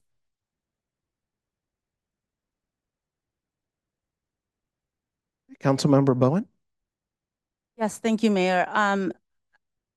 With the creation of the ad hoc committee, one of the things that Councilmember Blue made me think of is, I think it is really important that while there's only 3 of us that will be on that ad hoc committee, that we are at all times thinking about the considerations and what's important priorities of all the council members. And we've done it initially through submitting the 2 questions that we thought would be really important for us, or would convey the information that we would want to be able to know more about. But I think that it would behoove us to potentially ask the other council members for considerations to keep in mind as we are, whoever's on the ad hoc committee, to be able to consider. So that, and that's something that we can share through the city manager or the city clerk, so that we can, as the ad hoc committee meets, I think that there's always going to be some subjectivity to it, obviously, but I think that if we can, at any in any form, make it as objective as possible, and thinking through how we, or at least process, how are we deciding who we think should be appointed to the seat, so that we can answer the question, to Councilmember Simon's point, like, why did we choose this person? Why didn't we choose that person? I think that if we can add more of that to the process, that would be really helpful. And as the ad hoc committee is created, is deciding how we are going to choose going to be part of the meeting and subsequent meetings of the ad hoc committee over the next 4 or 5 days. Yeah, so I do believe that the ad hoc committee should be able to articulate the council members a bit about how they came to this list. Obviously, there's, as you point out, there's judgment. There's various factors that we might want to consider. But by hearing from council members and by reviewing the applications, people have access to that will be able to articulate what that is out of an ad hoc committee. Vice Mayor, please. Oh, one more question. I'm sorry. My apologies. Yeah, the only thing I would say is, as I was also going to bring up the number of applicants. I would like to see us, so that we can spend ample time with each of the applicants when we do interview them in person. Even at our proposed 2 questions, 2 minutes per person would be at least rounding up to about 25, 30 minutes. And so at 7 applicants, that's 3.5, 4 hours of interviewing. So I would like to recommend no more than 7 out of the 13, just having that and being generous with it. And so I will come back to, actually, in our discussion, and I'll get to that right now. I just want to focus on questions so that we can get input from our public. Vice Mayor, please. Previous question. Do we have the ability to change the process such that if we run into that situation where ad hoc does not choose person and their non-ad hoc would like to pull someone up, then there's a vote on that to bring them up? Can we change the process such that a majority of the council can still move up who they feel? So if the question is, can the majority of the council vote to do whatever the majority of the council wants? The answer is yes. That's always true. But we would hope that that we would avail ourselves of what the... Right. Okay. So hopefully we don't need that to happen, but it is it's emergency backstop to make sure the full council is approving what goes forward. Okay, good. Seeing no other questions at this time, I'd like to take public comment and then come back for discussion. Okay, Mr. Mayor, I will start with public comment in person. Mr. David Anderson.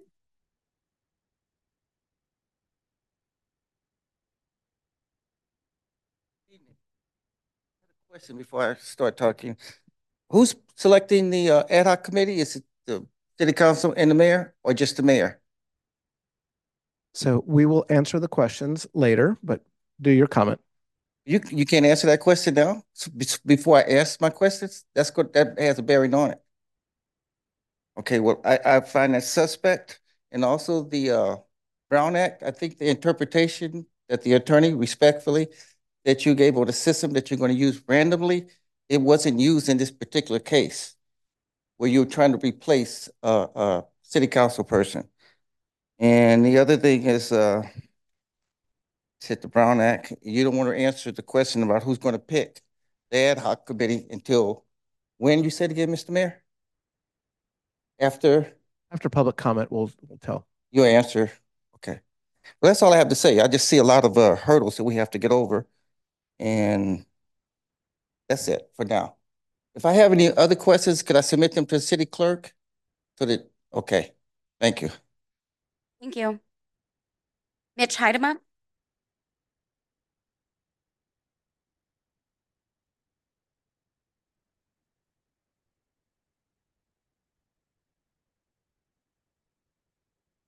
Hi, everybody.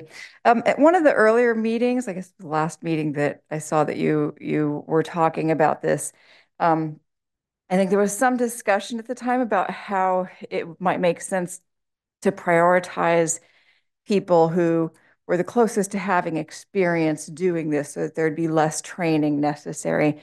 And at the time, when I heard you guys say that, I thought, oh yeah, that totally makes sense that, people should rise to the top who have that kind of experience. They need less training. But I think the more I've thought about it, I just wanted to point out that I think over time we've had people who have, throughout the ages, we've had people who've, they've been here, they've been around, and they don't necessarily really understand how things work. Whereas there, at the same time, have been people who have come in and are fairly fresh to coming even to city council meetings, who've walked in and been able to pick things up fairly quickly and learn pretty quickly. So I'm just asking you to keep an open mind with respect to that.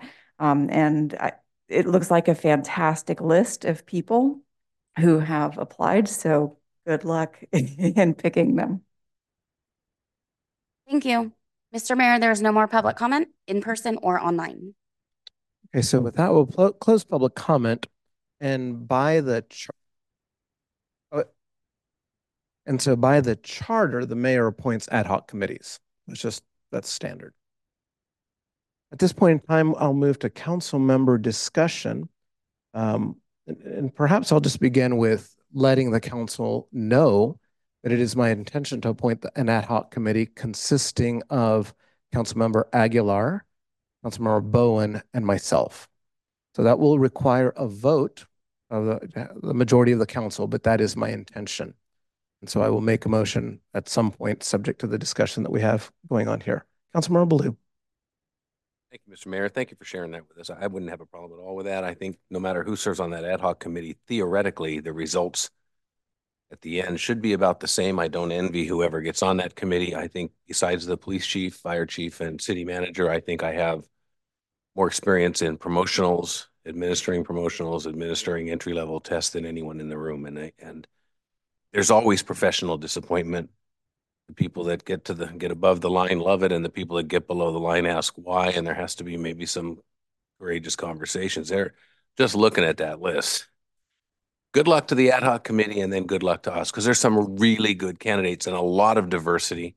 It's really good to see that. I don't mean just diversity in terms of gender and race. I mean diversity in background and experience. One of the reasons I'm so interested in those questions.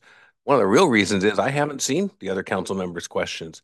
So that will help me understand what's important to them for this process so that I can be a better advocate for helping pick the best person for the whole council. That was my intent about asking that. I just didn't word it probably as clearly as I could have. I think I have zero problem with the process as it stands. If we wanted to amend it, I have zero process. At the end, the best person or the best 2 or 3 should rise to the top through our interviews and then get an appointment. So a lot of this is about trust. A lot of our conversation, a lot of the public's conversation going up to this sounds like to me it's around preferences. I appreciate comments like, maybe experience was good and sounded good at the beginning, but maybe that's not really necessary. And I've said it from the beginning as someone who has chosen not to meet with any of the candidates who have put in after we decided on the process, and to trust the process and trust my colleagues that will come. 1 out of 13 people that are eligible is going to be disheartening for some in the community and some that put in. But I think we all need to work together to find the person who has the heart of San Leandro and can serve, whether they're experienced or whether they're not. So I think preferences aside, it's not, to be honest, my experience, it's not going to be a fun process. It's going to be a very hard process for us. And I think that everyone on the council, we have disagreements about policies and procedures and this and that, but I think everybody is on board that we want to get someone in that seat that we consider can do the job and is the best candidate of all the candidates. And I will say in advance, that does not mean the other 12 candidates aren't great candidates and can't serve San Leandro. It just means that at some point we made the hard decision that got 4 votes to get someone appointed. And the person I envy the most in this position, Mr. Mayor, is you, because you're going to have to write it good or bad and lead us through this process, which is going to be an interesting process. It's been done before, but I don't think they've had as many candidates put in. Really, really pleased to see the interest of folks that want to help San Leandro. That is an awesome testament to the people who live here and work here and care so much that they would go through a bunch of questions and are willing to go through a bunch more. Thank you, Mr. Mayor. Seeing no other discussion with that, I will make a motion to appoint an ad hoc committee consisting of myself, Councilmember Aguilar, and Councilmember Bowen, serve as an ad hoc committee to return with a maximum number of 8 applications. It could be less, but a maximum number of 8. And that we will do that by the time recommended by the city clerk. Friday, February 9th at 12 p.m. Friday, February 9th at 12 p.m. will be our goal. I'll second. I've got a second. Is there any other discussion? If I'm not mistaken, we already took public comment on this item. And so at this point in time, let's vote. Can we also just clarify that everybody's going to hold, it's Monday, I believe, Monday, February 27th available for a special meeting in case we can't complete this by Tuesday, February 13th? Tuesday, February 13th.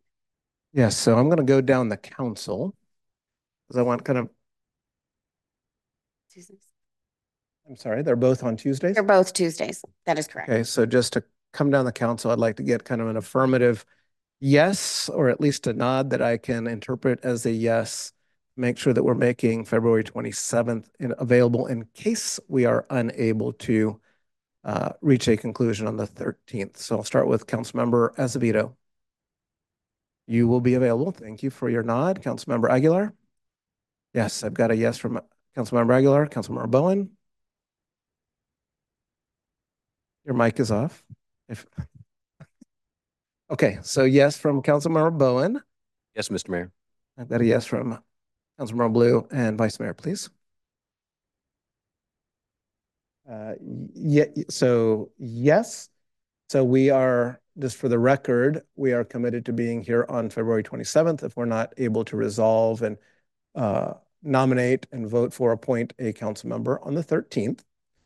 And then as a point of privilege, I will come back to Councilmember Simon. Oh, I'm sorry. Before doing that, Madam Clerk. I have 2 more follow-ups. What time would you like the meeting to start on the 13th? And I would also like a set time for the meeting to start on the 27th. So we know that ahead of time and I can block everybody's calendars. That's perfect. We will come back to that, I promise. So hold me accountable. Okay. Councilmember Simon.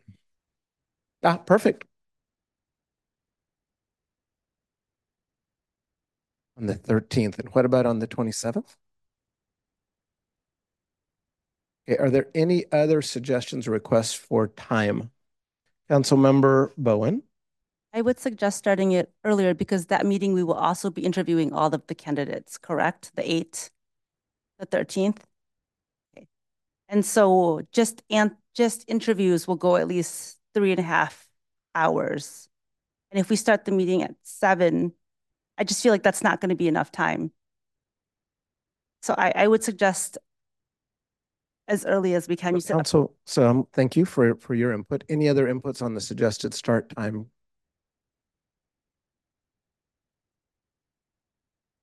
I'm looking for maybe a little bit of compromise, or so I am concerned about having a meeting where we're trying to make a decision at 1 in the morning, particularly if we get people from the public, and then the public might complain that we're not giving them adequate time to provide input. So I'm trying to balance the different pieces. I hear maybe 6 o'clock. 6 o'clock. What else am I hearing? So I'm going to just go down the line. I'm going to punch you in. if you don't mind, so that we can have it on the record. Councilmember? 5:30 or 6 will work for me. It's going to be 3 or 3.5 hours. That means it's going to last till 8:39, 10 o'clock.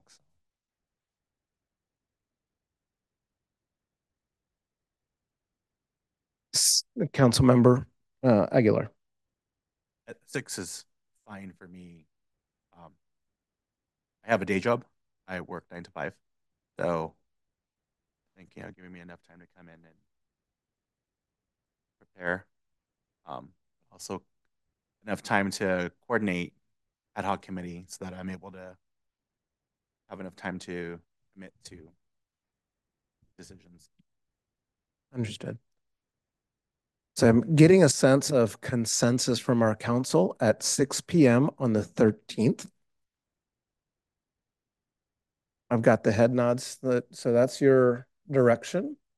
And then as far as the 27th.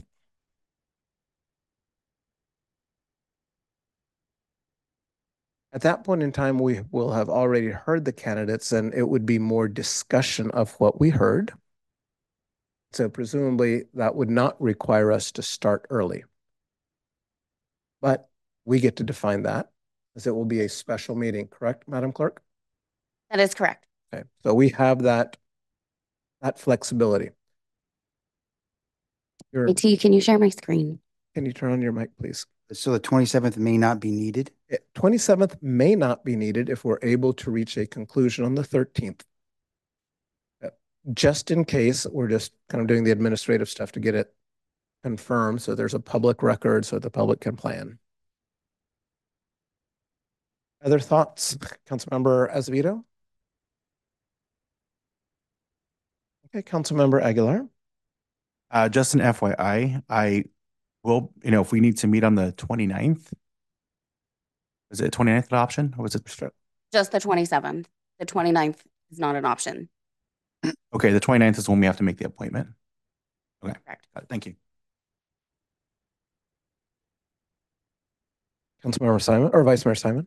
So on the process, the 13th, potentially an appointment could be made as soon as the 13th? Yes.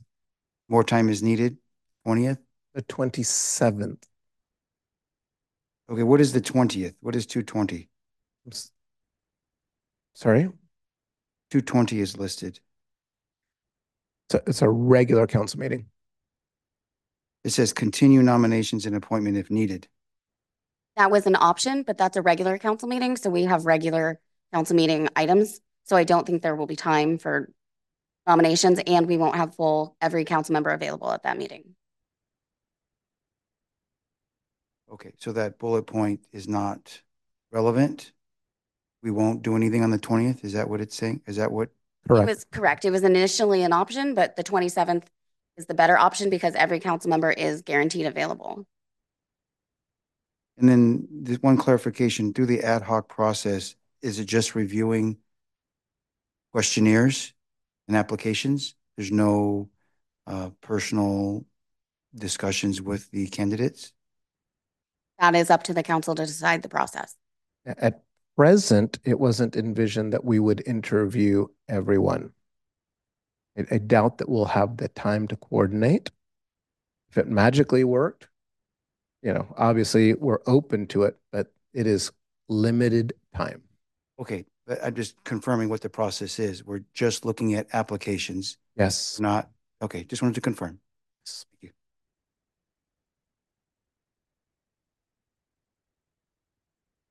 Okay, so based on the feedback received, we will start the 27th at 7 p.m. At this point in time, we've got a motion on the floor. Oh, you've got a question or a comment from Councilmember Ballew.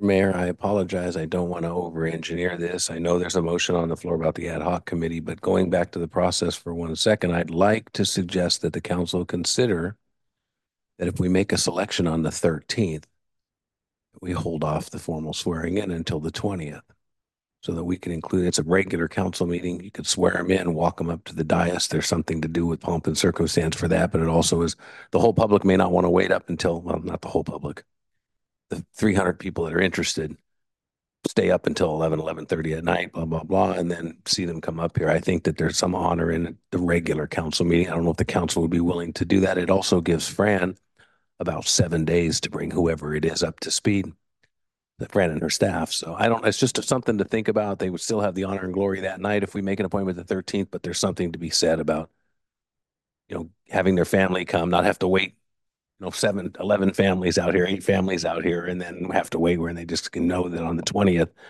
whoever is going to be sworn in, if we make the decision by then. Is that something that people would? So thank you for the suggestion. I like the suggestion, but I'm just going to go down the dais and just see if I can get some head nods for delaying the actual appointment until that Monday so that they can bring family and guests and all that kind of stuff. The swearing in, the swearing in. Just not do the swearing in. The swearing in, to be precise. Thank you. Councilmember Azevedo, please. All right. Since we're making adjustments to the ad hoc committee, can we get a head nod if we can approve if there's someone that's a good candidate that doesn't make the list that we could put them in, nominate them? So we have agreed that the majority of the council can bring anybody forward, but that we start with those that are selected by the ad hoc committee. Okay. I just want to, sure. Okay. So just thank you for the clarification. So back to the just suggestion that's been offered by Councilmember Ballew to, if we do end up appointing on the 13th, to enable a celebration of the swearing in on the 20th and bringing family and friends and all that. Can I get some general consensus that that would be desirable? Based on head nods, I am perceiving that that is desirable. So that would be how we would proceed on that front. Okay, so back to just be very clear, to tighten up our record, I think that we've talked about a variety of things. We've provided counsel to the clerk on how we will proceed, but I'd like a motion to formalize that process. In addition to, we're going to vote on the motion to appoint the ad hoc committee. So there's going to be 2 motions. First, let's vote on the ad hoc committee, please.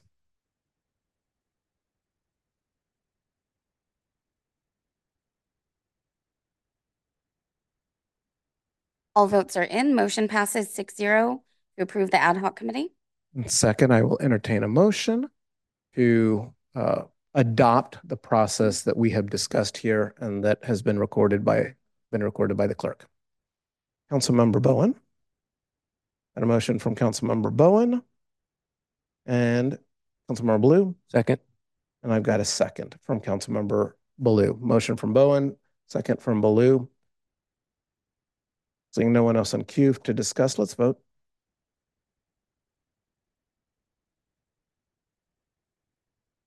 All votes are in. Motion passes 6-0. Thank you, Council. At this point in time, let's move to item 14. Council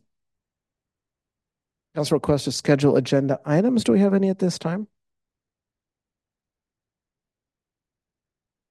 So seeing none, could we please have any council member reports under item 15? Councilmember Bowen, please. Yes, I'd just like to report that on January 24th to the 26th, I attended the League of California Cities, Mayors, and Council Members Academy in Monterey. It was not sunny.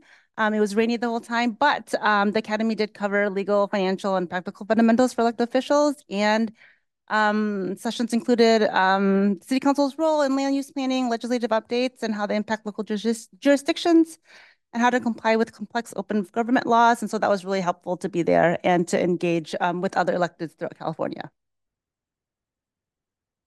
Thank you. Councilmember Ballew.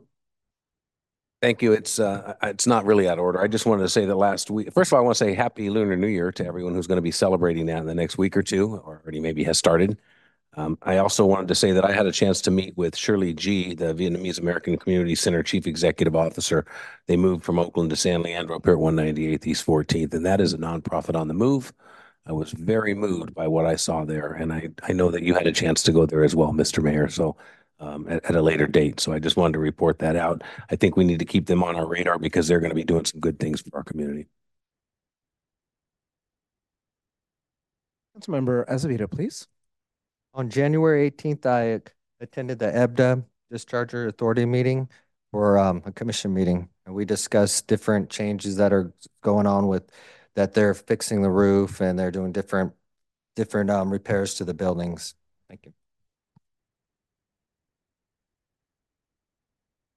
Okay, so at this point in time, I'll quickly report. I went to the U.S. Mayor's Conference, spent time with various agencies, Department of Transportation in particular, also with the State Department to talk about some of the challenges that we are facing internationally. Spent time at the White House, which was quite satisfying to hear the president speak about a variety of domestic matters and the progress that is being made in terms of funding. Was also at the League of California Cities. The speaker series were quite good. Last but not least, spent time at BACMed at the Bay Area Quality Management District. We had our annual retreat where we refocused particularly on environmental justice. So speaking not only about clean air standards, but how we apply those clean air standards and what it is that we do to make sure that we're pushing forward on environmental justice issues. At this point in time, what I'd like to do is revisit our public comment and thank our public for waiting. It was incredibly important that we iron out this D1 appointment process. And so thank you again for your patience. So at this point in time, what I'm going to do is kind of look at who we've got online. This is a good time to raise your hand. And just given the hour, I think we will just kind of play this by ear a little bit. Let's begin with the three that we have there. IT, can you get the Zoom timer? Thank you. Ginny Madsen, you may unmute yourself. So hi, I'm proud to join with all the residents who spoke tonight about Chief Pridgeon, but especially want to echo the sentiments of fellow Unity in the Community members, Charlene Grant, Bernard Ashcraft, and Fred Simon. The hiring of a very diverse cohort to the police department and the Black History Month proclamation ring hollow in the absence of Chief Pridgeon at SLPD. The hiring of Abdul Pridgeon as police chief was a very important step forward for San Leandro. I had many opportunities to hear him talk at council about policing, perspectives, policy, and plans. He increasingly gained my respect for his position. I grew to trust him. Trust is most important in policing effectiveness. As you have heard tonight, Chief Pridgeon had the same effect on many different San Leandro residents. There are many who believe that he is who San Leandro needs to head the police department, and his unexplained, abrupt removal is more than suspicious. Residents need to know what is happening. If Chief Pridgeon isn't back soon, we want to know why. The lack of a report from the city manager on this after 6 months is really problematic. How this looks to the public is very important to San Leandro's reputation. This is important to San Leandro. Thank you. Thank you. David Maragni, you may unmute yourself. Hello, I am actually in line with everything you've heard about the handling of Chief Pridgeon's position. I also want to really emphasize that in public forums, the city manager and the mayor have always stressed that there would be transparency and accurate and timely reporting back to the community. This is glaring with those kinds of declarations. There has been none. And the city council does have the ability to push this thing forward. And we're at a place where this needs to be done for our community, for the chief and his family, and for the sake of honesty and transparency.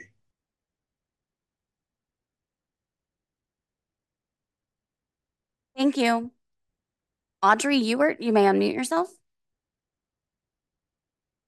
I'm also in synchronicity with the statements that have been made regarding Chief Pridgeon. I am in support of his being returned to his position. I you know, the transparency is an issue. And I note that in 2011, the San Leandro Police Department adopted 6 pillars of character, which they deemed as ethical values to guide their choices. And these 6 values came on the heels of an apparent campaign against Officer Jerry Dwayne Stansel by certain then members of the police department and their police union. Parenthetically, Stansel was cleared of the allegations against him. The 6 ethical values are trustworthiness, respect, responsibility, fairness, caring, and citizenship.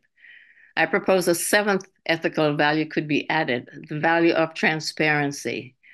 The lack of transparency surrounding the placement on leave of Chief Pridgen is deeply concerning.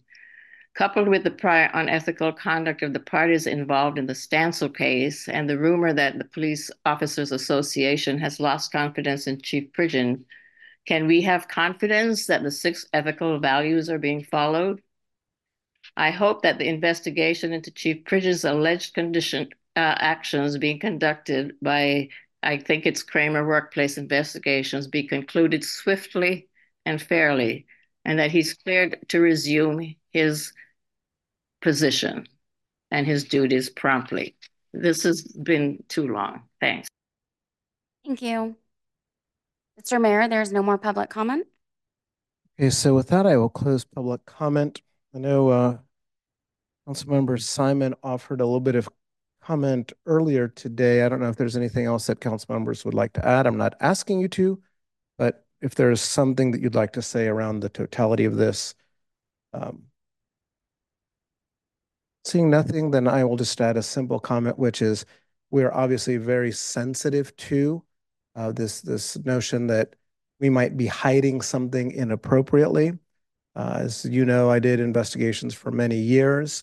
When you're dealing with personnel matters in particular, there's extreme sensitivity, and you want to make sure that everyone's rights are protected, particularly the rights of the individual employee, and not afford that individual the protections that they are afforded by law actually creates great jeopardy for the city. So we're trying to walk that line of being empathetic to the residents' needs, which is for information, while at the same time behaving legally responsible and not violating the chief's rights.